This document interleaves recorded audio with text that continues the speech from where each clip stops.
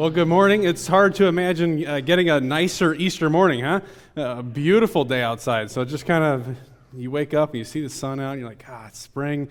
It feels like something fresh, something new. And that's what we're here to celebrate, right? The risen Lord, this new life that we have been given in Him. And so today, as we celebrate Easter, so glad that all of you are here to join us in the celebration, to join us as we commemorate Christ risen from the dead. That as the Scriptures teach us, He died for our sins, He was buried, and on the third day, He was risen again in accordance with the Scriptures. And so we praise God for that great and wonderful act of love that was poured out for us, that we celebrated on Good Friday, and we praise Him for His power that triumphed over sin and triumphed over the grave.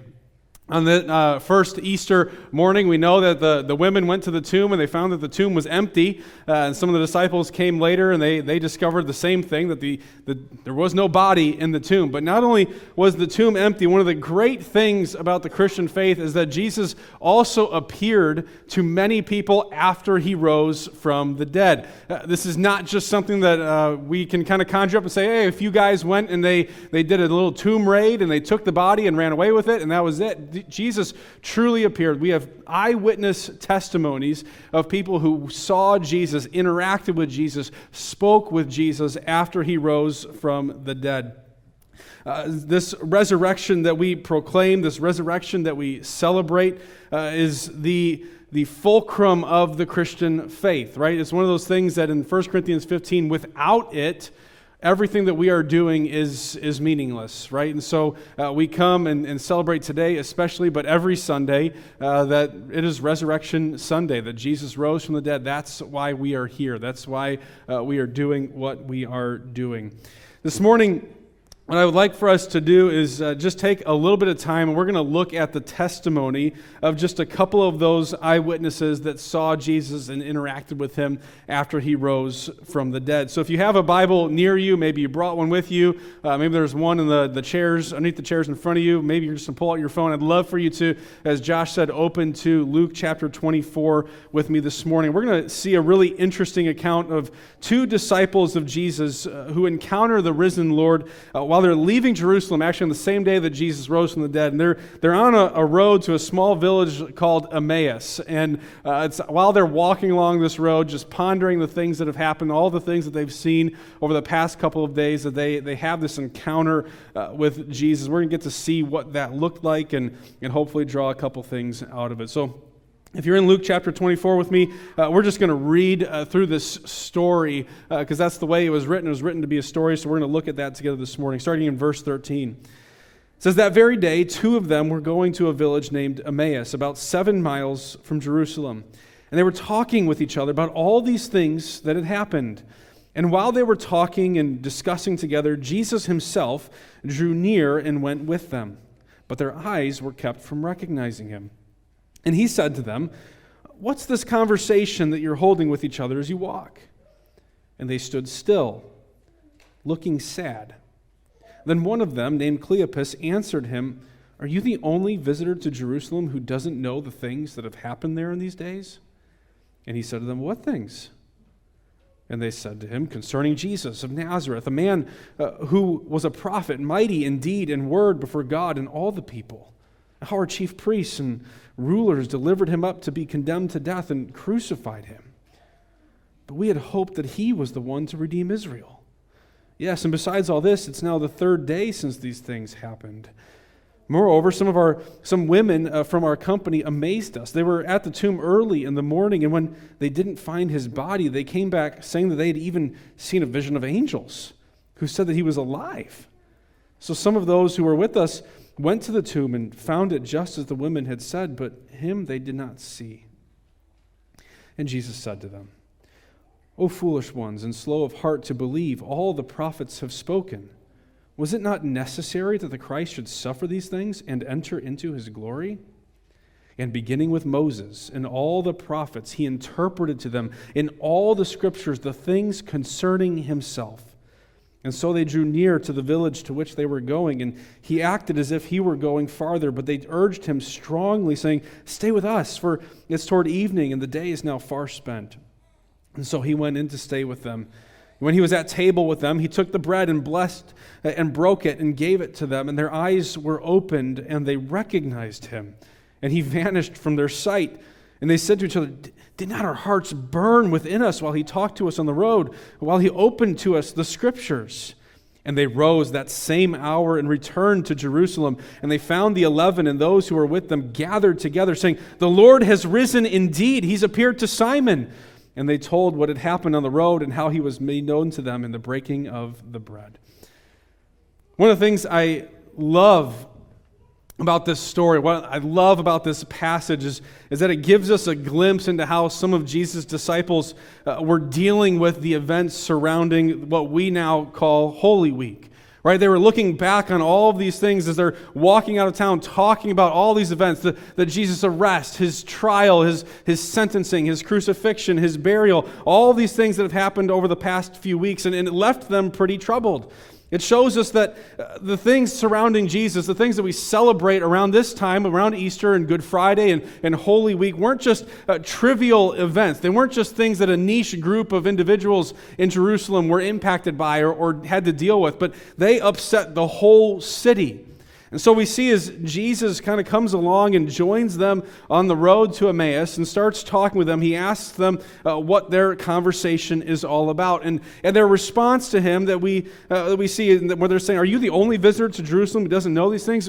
We could translate that into the modern vernacular and say, in essence, what they do is they say to Jesus, "Do you live under a rock? Are you the only person who doesn't know how? Everybody knows everything that's been going on in Jerusalem. How could you not know these things concerning Jesus?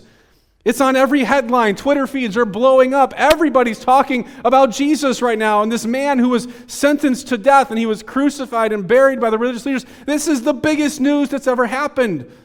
Where have you been?" And Jesus says, well, what things are going on? And you notice as they start to explain all this stuff, you can kind of get a sense of the criticism that they have. Jesus is a great guy. He's a mighty prophet, and our rulers condemned him to death and crucified him. They're not like, "Yeah, this is hoorah, great." As a matter of fact, we're going to see that these disciples on that Easter morning, unlike us today, we show up and it's a bright sunny day and we're smiling, "Happy Easter, it's great to see you, the Lord is risen, He's risen indeed," and we celebrate and we're happy. For them, that's not how they were dealing with the first Easter. For them, we see that they were discouraged, they were disappointed, they were disheartened, because everything they'd been looking at, everything had just kind of fallen apart. We're told in verse 17, if you see as Jesus begins this conversation with them, it says that they stood still looking sad. It's not like these guys had a smile on their face, say, "Yeah, the women went and there was an empty tomb." They're a bit down in the dumps. They're a little depressed at the things that have taken place. They just watched a friend of theirs be put to death. They watched one of their leaders, someone that they cared about, be sentenced to an unjust death. Spirits are a little low. We see down a little further that they're disappointed in verse 21. As they're conveying these things that have happened in verse 21, they say, but we had hoped that he was the one to redeem Israel. These high expectations for this Jesus. He had gained this following and he had influence and he was speaking. He was a prophet, they say, powerful in word and deed before God and man. He'd done wonderful things. He taught with conviction. He spoke with authority that was unknown to them. And here, now he's dead? We thought there was something special about this guy. We thought he was going to do something truly great. And we know that their expectations were just off a little bit. They had no idea what Jesus was really doing. They thought Jesus would be some sort of political revolutionary to lead the day and establish a kingdom for Israel that would never end. And he did, but not the kind of kingdom they were thinking.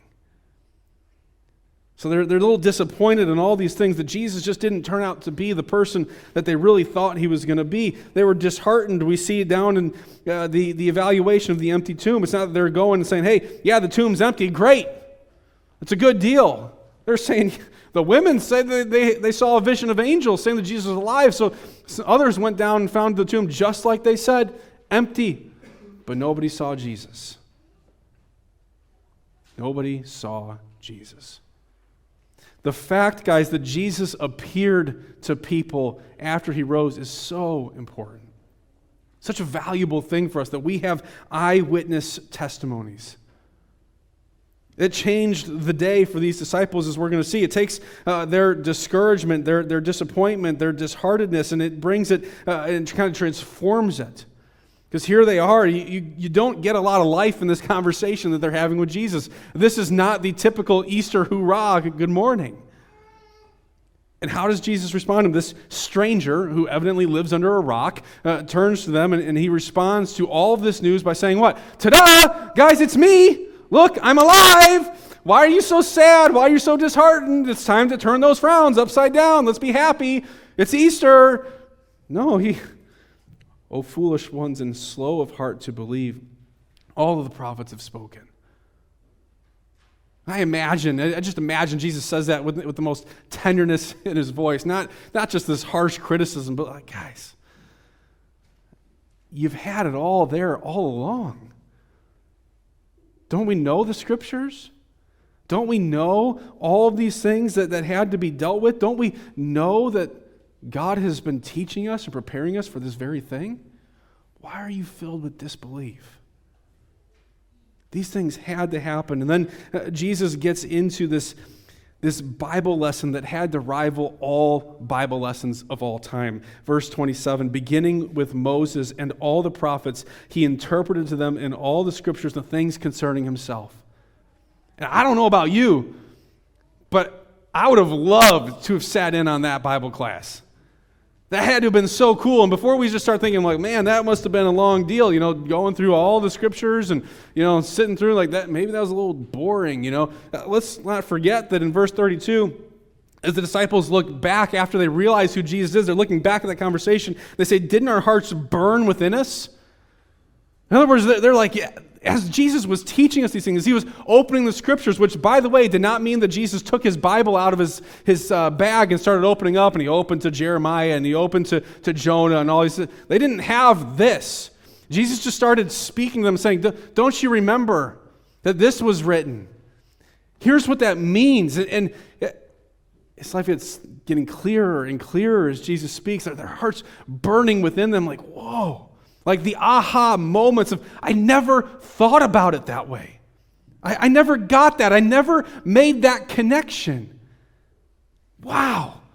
This would have been the clearest, most captivating, most compelling Bible lesson you could have ever sat in on. I would get off this stage and have Jesus come up and preach that lesson in a heartbeat, because that would be so cool to just listen to him do it. It makes me wonder that what were some of the things that he talked about?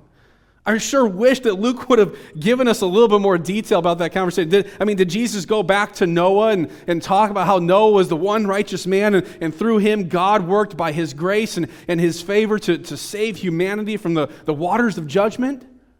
Did he get into Joseph and how he was the least of the brothers, and by injustice and evil doings he was sent to a foreign land where he was raised up to save his family, to bring them from a place of desolation and famine to a place of prosperity where they would be provided for and saved?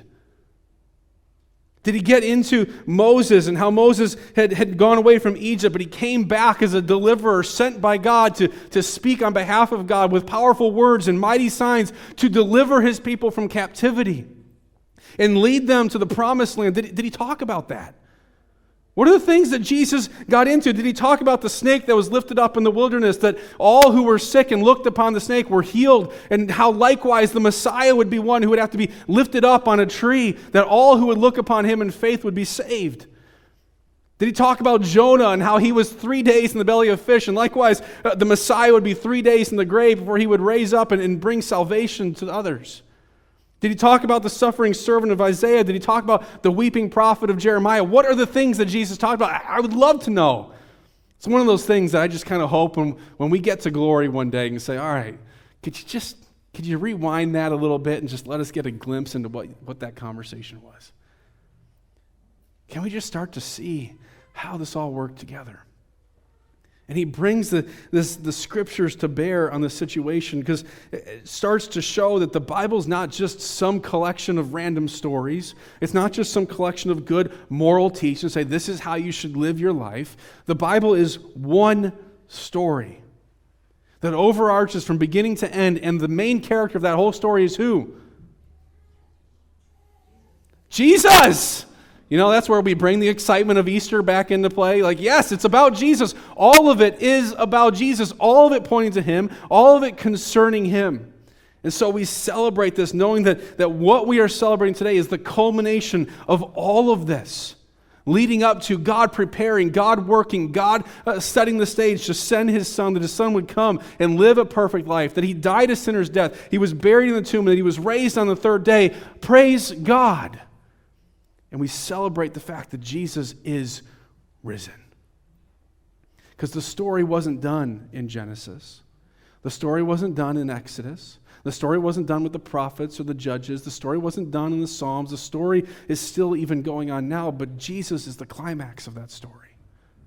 Even today, we look back to Him as we are right now. He is the one who has changed the course of human history. So here are these disciples. They're along this road and they're dealing with this, and they've lost hope. They have lost hope. And for some today, when people are living in our world so lost of hope. But the resurrection changes things. Not in the sense that, you bring Jesus to bear and say, okay, we live in a rough world, or circumstances and events may happen that are difficult to deal with. And if you just sprinkle a little bit of Jesus dust down there and say, well, I just trust in Jesus, and now all things are better. No, it brings hope in the sense that it calls us out of just the mundane day to day. It calls us to look beyond just the circumstances of life to something greater. That Jesus, as we've been learning in Ephesians, has been seated at the right hand of the throne of God, high above all rule and dominion. He has been exalted. And we have hope in His exaltation because it's greater than any power or principality of this world. Our hope's in Him, in His triumph, that He will never again taste death, that He has risen and conquered once and for all. And so we see that the resurrection renews the hope that has been lost. It renews the brokenness of the world that had brought about sin and death and all these things. And when Jesus conquered the grave, He conquered sin once and for all. So now there is truly hope. Not just wishing that the Cubs will have another season, not just hoping that the Bears' off-season trades and transactions are going to maybe give us a little bit more of an entertaining year next year, but a hope that is unshakable. A hope that is firmly rooted in one act that can never be undone. There's confidence in that. Hope has been restored when we encounter the risen Lord. So as you look at these disciples, their discouragement and their disappointment and their disheartedness is transformed as they interact with the risen Jesus Christ. They become intrigued by the Scriptures as Jesus teaches them, and their hearts burn within them, and they become interested in Jesus, not even knowing that it's Jesus. And they say, well, why don't you come with us? Why don't you come stay with us for the night? Because it's late, you might as well shack up here. We'll get some food. We got an extra bed, stay here. And then when they realize who Jesus is, they are impelled to go and share. They leave that hour. I don't know about you guys. It's no big deal for us to drive 7 miles. Most of you guys drove more than 7 miles to get here today. But if you had to walk 7 miles late at night after you already walked 7 miles early in the day, let's just be real.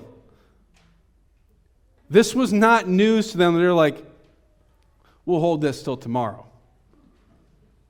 This wasn't news to them. They're like, we'll let them know next time we see him. We'll send them a letter in the mail.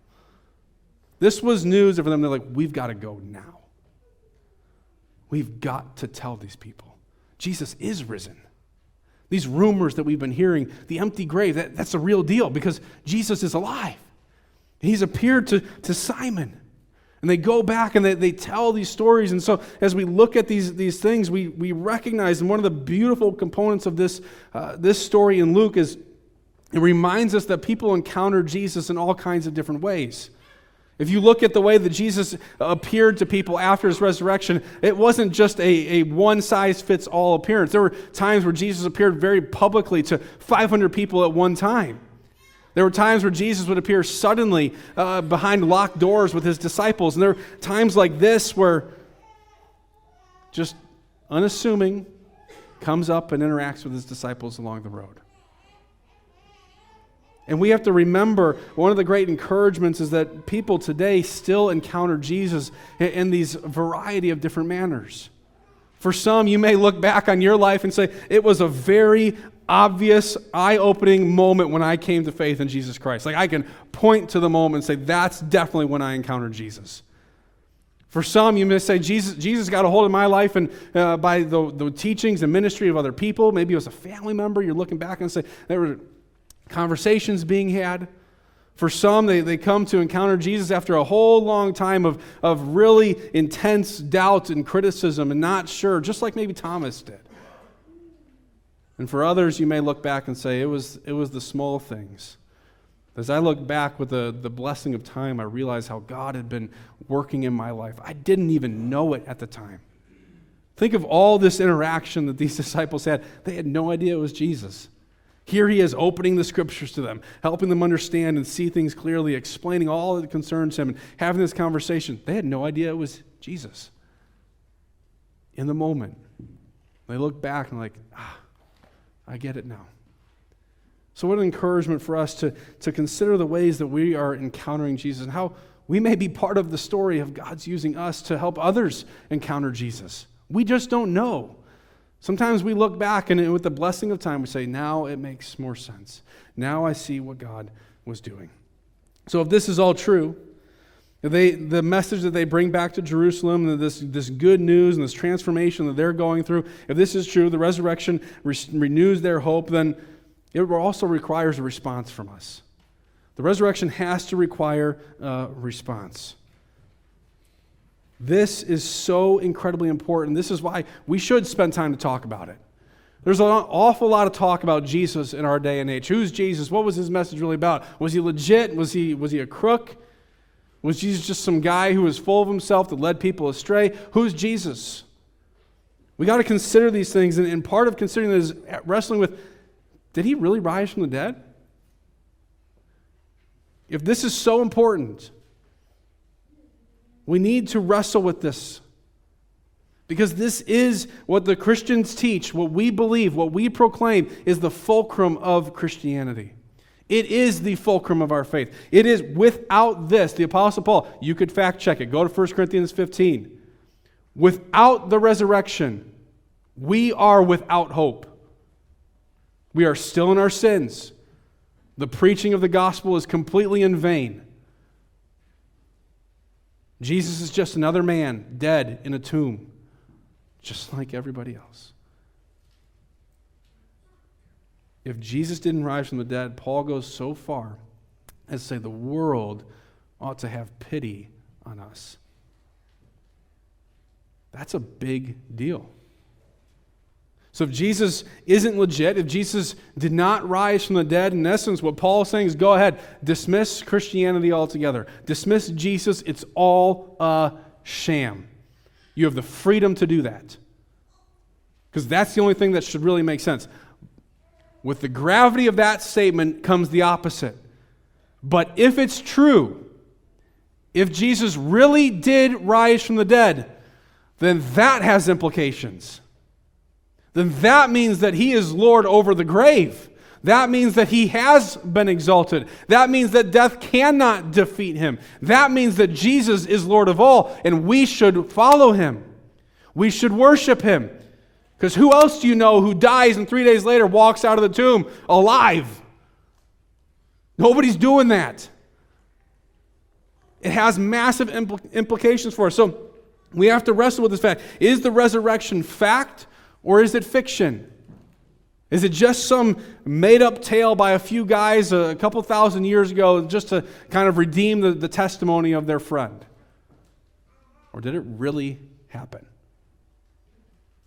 As for me, I believe the resurrection is true. Many of you believe the resurrection is true.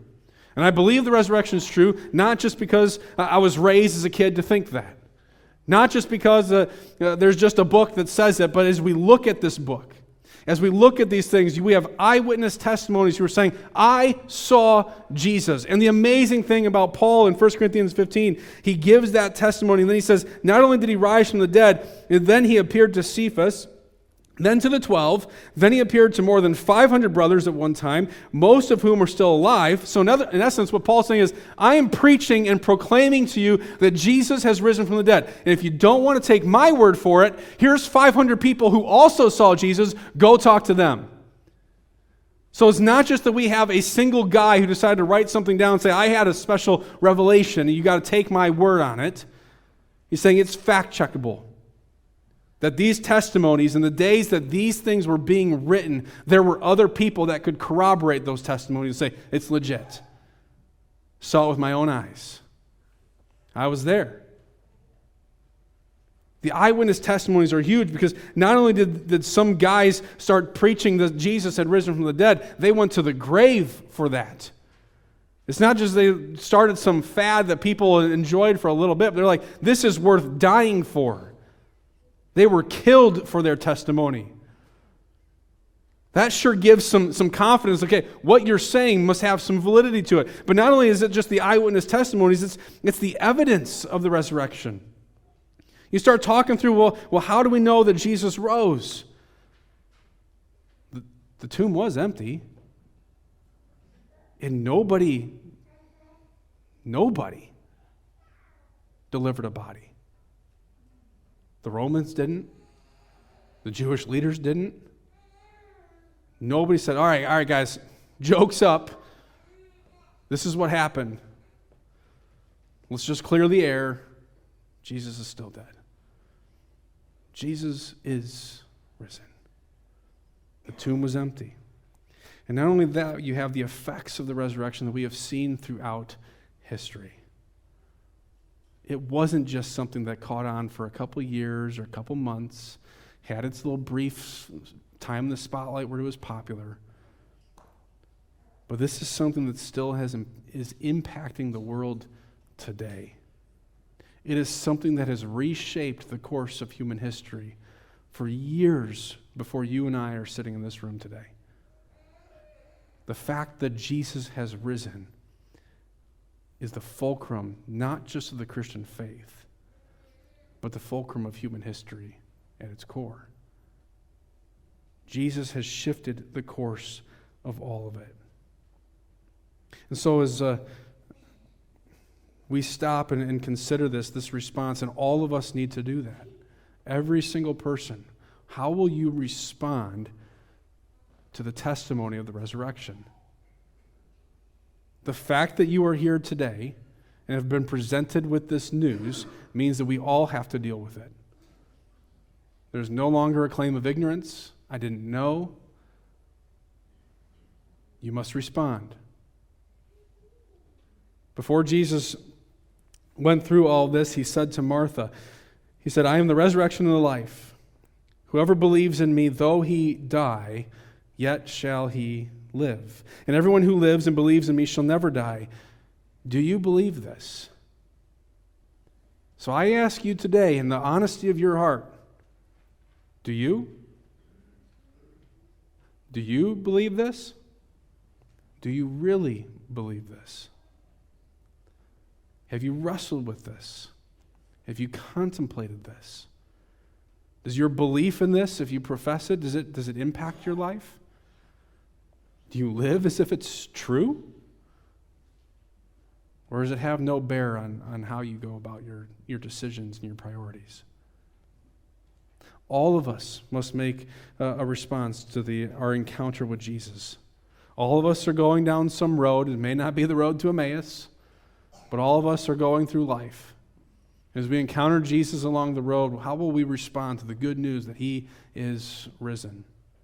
Will you receive Jesus and repent of your sins and place your faith in him alone for the forgiveness of your sins? Or will you reject Jesus? It's not really my thing. I'm not really for him. See, Jesus is more than just a philosophy. He's more than just a perspective on life. Jesus is a real person, risen from the dead. That means something. So what response will you give to the resurrection of our Lord and Savior, Jesus Christ?